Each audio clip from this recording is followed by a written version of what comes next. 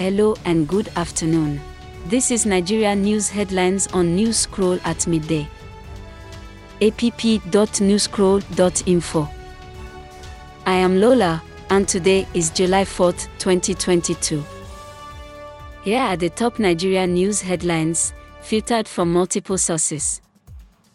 Number 1. Why Kwankwaso should agree to be Peter Obi's running mate, suggests the Labour Party. Report by Niger News.